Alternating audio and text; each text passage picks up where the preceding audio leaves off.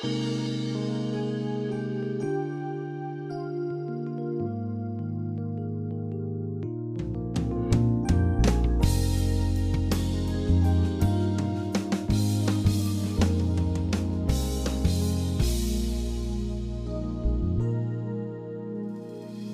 to Peace by Believing with Jon Redmond, Associate Pastor of First Baptist Church in Pasadena, Texas.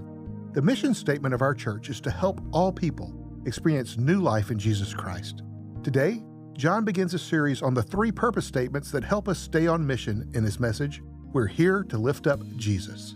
What specifically can we do to help all people experience new life in Jesus Christ? You know, I've often heard it said that when it comes to God's work, we should pray as though everything depends on God, and we should work as though everything depends on us. And so I think that's pretty good. And so what do? We think, okay, now God, what would you have me to do? Well, we don't have to sit down and try to make things up.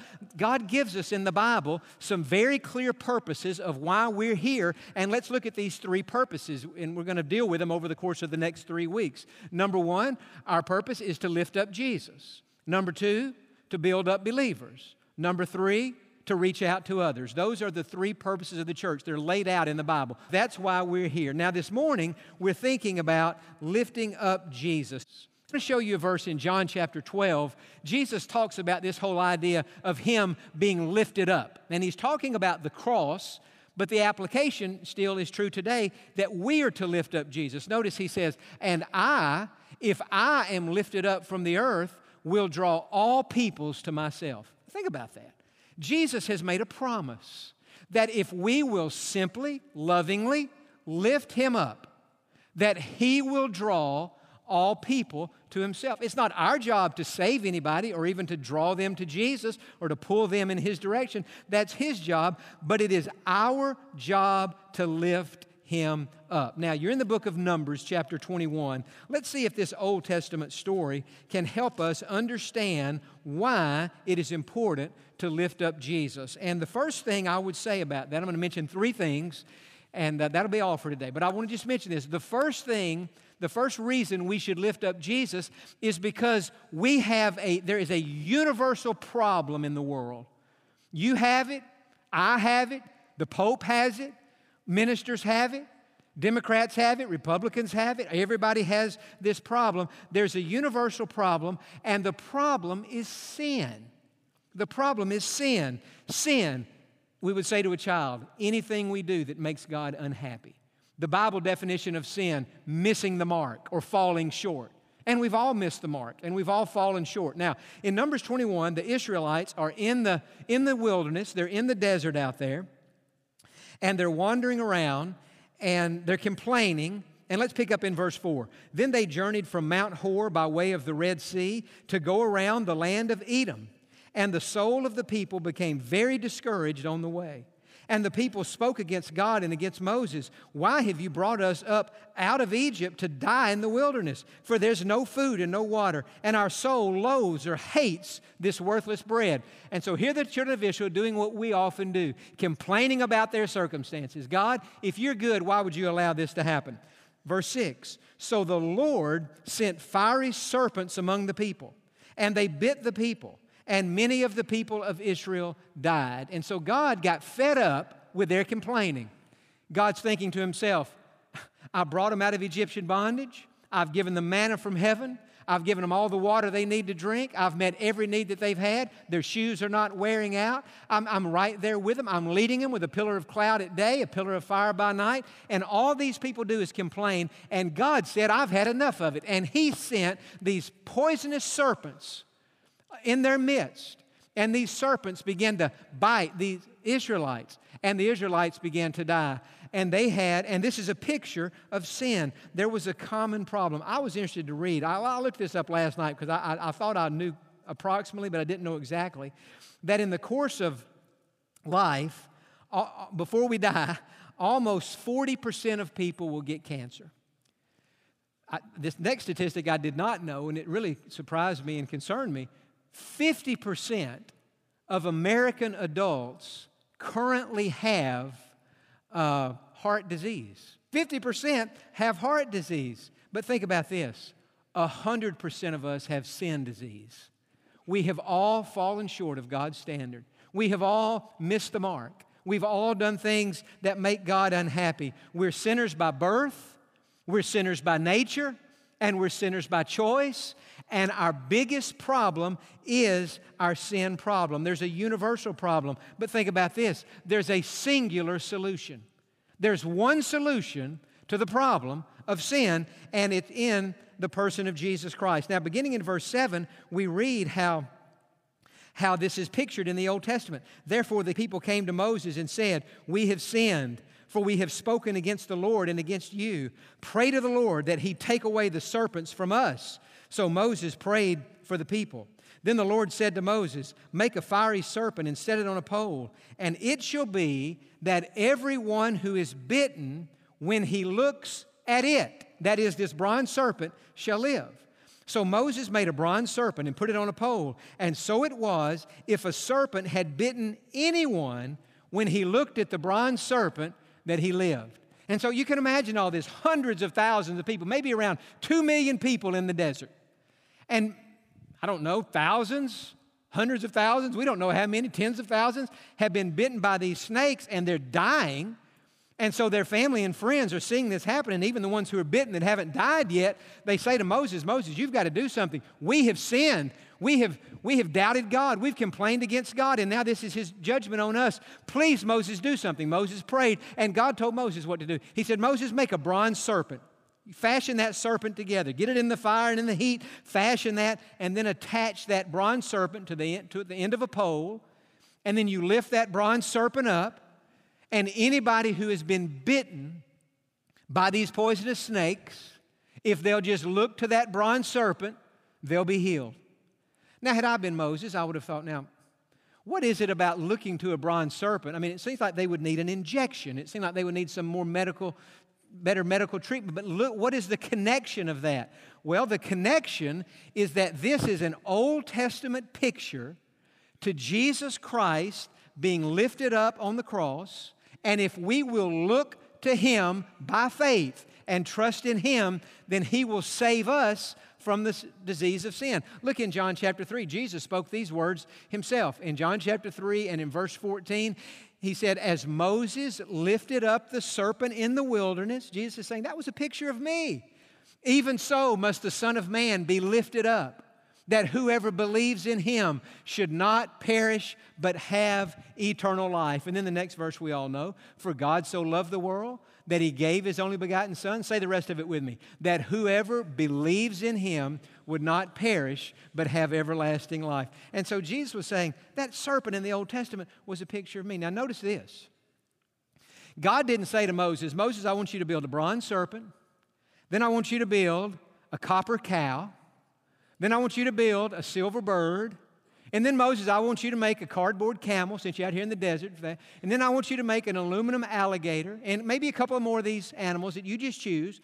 And then put each one of those animals on the end of a pole. And Moses, you hold up one of the poles, and get some of the other leaders and let them hold up another pole, and tell all the people out there who've been bitten by one of these poisonous snakes, if you'll just look towards any of those animals, then you'll be healed, you'll be delivered." No, He didn't say that. God said to Moses, "There's one thing I want you to make, a serpent. And when the people look at the serpent, that is the way." That's why I'm saying there is a singular solution to the problem of sin, and that is in the person of Jesus Christ. And it says to me that as the church, think about this, as the church, we're not a restaurant. We're not a political party. We're not a school. We're not a law firm. We're not a plant. We are the church. We are the called out believers of Jesus Christ, the family of God. And we have something to offer the world that we can offer in a very unique way. And that's why every time we gather here for a service, whether it's on Sunday or Wednesday or Tuesday or any other time, listen very carefully to me. We are here for one primary purpose, and that is to lift up the person of Jesus Christ. And it is to say to those who are here, to say to those who are watching, and hopefully that we can say to those beyond the walls of the church, the answer to your problem is Jesus. The solution to your sin is Jesus. And one of the things that I take very seriously as a preacher of the gospel, a God-called preacher of the gospel, is that when I stand in this pulpit, or my dad stands in this pulpit, we have a calling and a commissioning on our lives not to stand up here and hash out our political opinions. You say, don't you have political opinions? Yes, I do. But I have something more important than an opinion. I have a calling on my life. And my calling is not to hash out political opinions. My calling is to lift up the person of Jesus Christ. That's our calling. That's your calling. Now, that doesn't mean that you can never address something that's going on in the world. You can, as it's appropriate from the Scripture. Certainly you can, and at times we should do that. But listen to me very carefully. You listen and say amen. We are not here to curse the darkness. We are here to shine the light. And sometimes I'll hear a preacher preach, and he spends his whole sermon cursing the darkness, and I'm more discouraged when it was over with than I was before it started. We're not, now sometimes we have to expose the darkness. We have to say this is sin. Certainly we do that. But our calling is not to curse the darkness. Our calling is to shine the light. When you go home at night, you get home at 10 o'clock, and you didn't leave any lights on, and so you're stumbling around, you get in your garage, you open the door, there's your laundry room, you don't see any light. What do? Do you curse the darkness? Do you try to sweep the darkness away? Do you rebuke the darkness? No, I don't do any of those things, and if you do, you need help. If you do any of those things, you need it. No, what do? We flip the switch. We turn on the light, and then the light makes the darkness go away. You see, Jesus said, you are the light of the world. He knew that we would live in a dark world.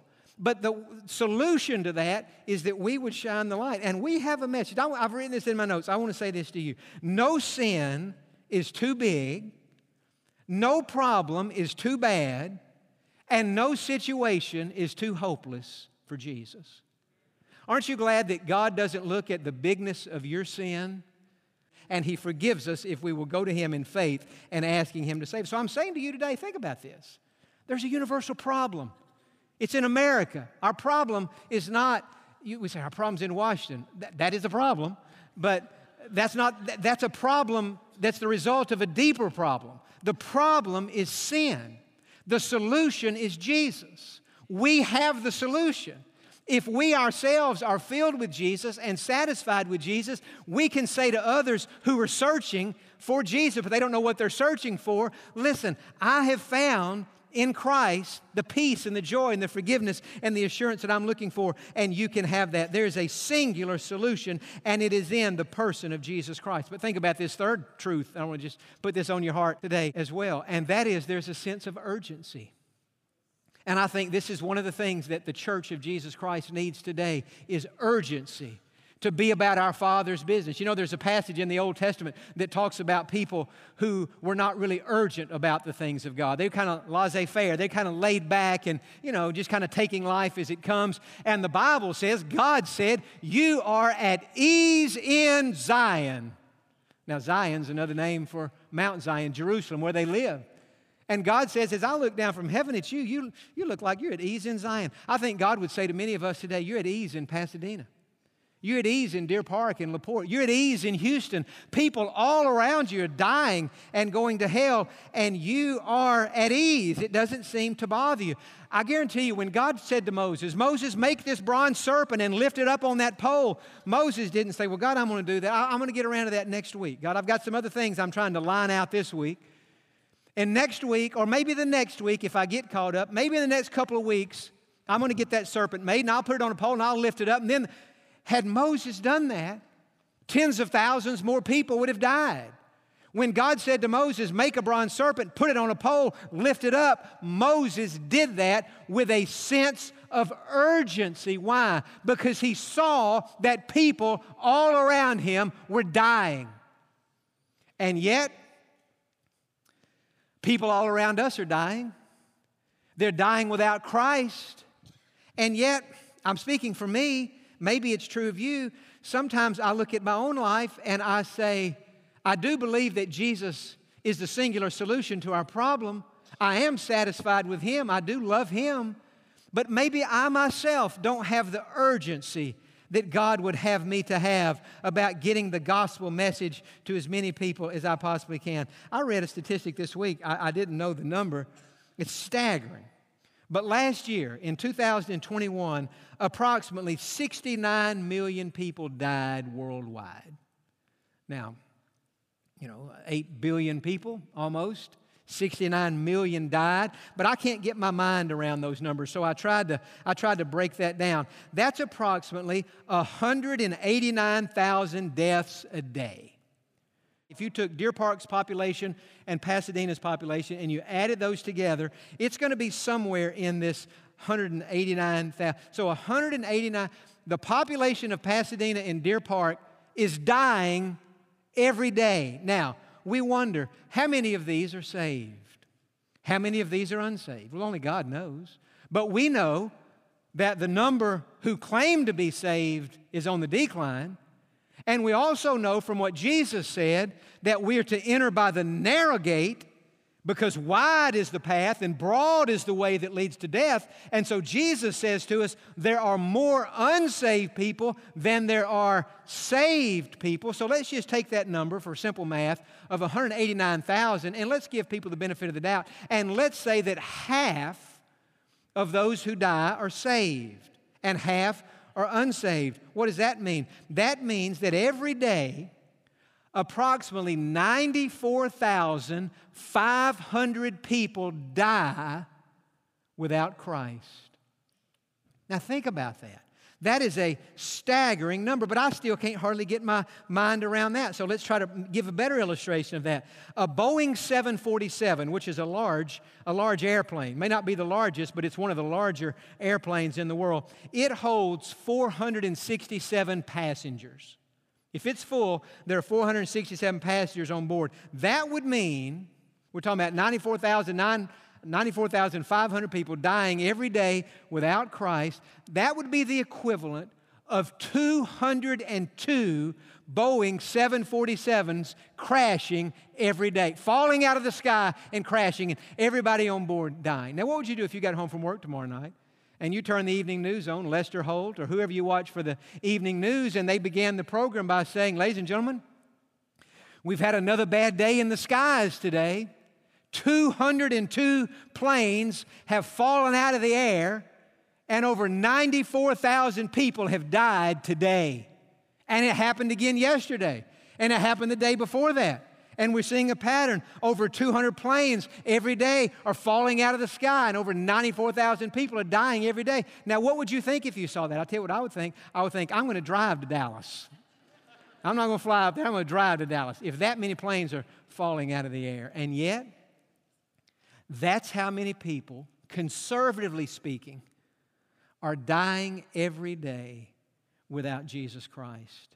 And we have to ask ourselves, do I have an urgency? You see, those 94,000+ people who died yesterday without Christ, it's too late for them. Now you think about that.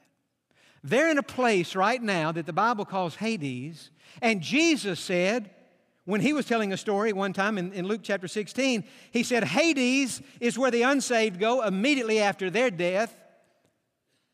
Paradise, heaven, is where the saved go immediately after their death. But Jesus said, you need to understand something about those two locations. If you're in Hades, you can't then pass to paradise or to heaven. A great gulf is fixed between these two locations.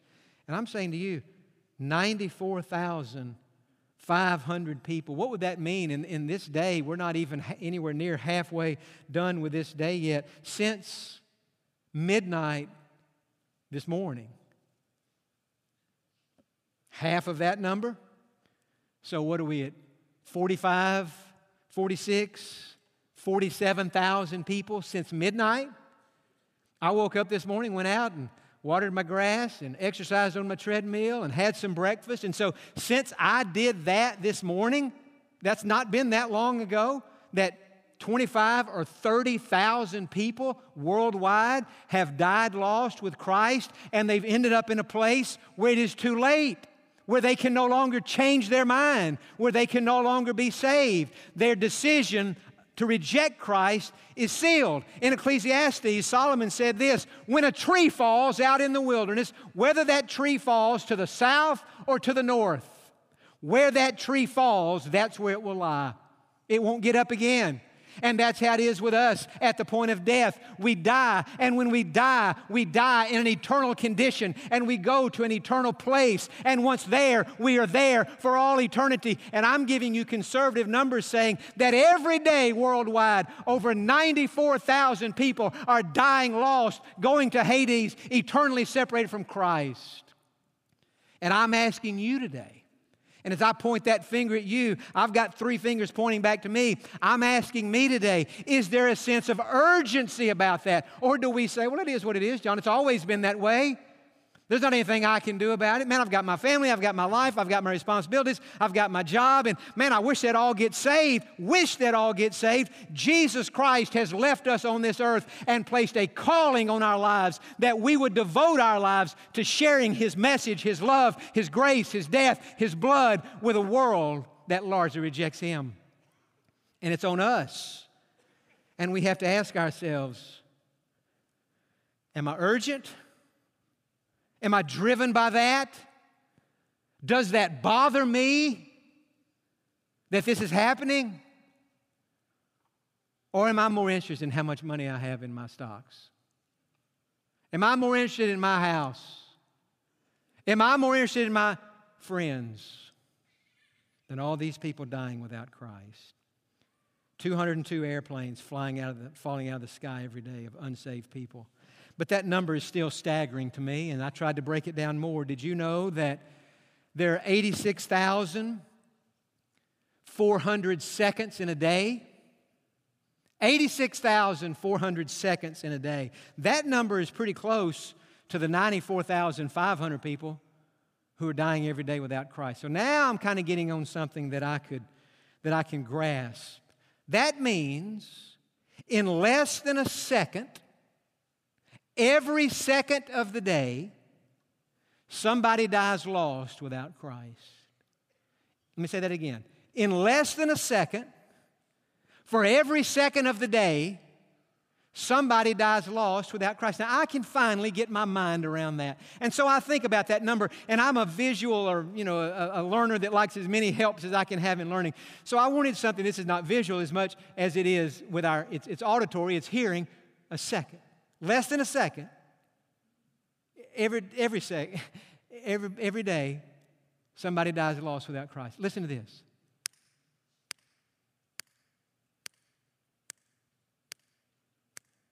That snap is coming slightly less than a second. And so that snap represents a person. Every snap represents a person dying, unsaved, headed to Hades, ultimately to hell, separated from God forever. No more sermons, no more invitations, no more chances to be saved. And God says, I've placed you here to get the message to them. Now think about this. What has God placed the church in the world to do? I'll tell you what He's placed us in the world to do.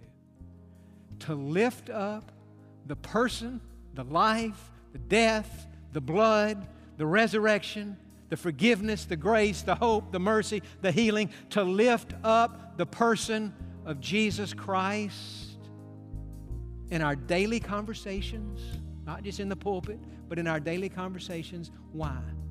So that we can slow the snap. So that we can slow the snap. Do you need the peace that only Jesus can give? You can receive it now. Won't you pray with me? Just say, Dear Jesus, I believe that you love me and that you died on the cross to pay for my sin. Right now, I ask you to come into my heart, forgive my sins, and make me a Christian. I ask you to save me, and I trust you to do it. In your name I pray, amen. For those of you who have just prayed to receive Christ as your Savior today, please let us know by sending an email to info@peacebybelieving.org. Thank you for joining us today, and we look forward to you being with us on the next Peace by Believing with Jon Redmond.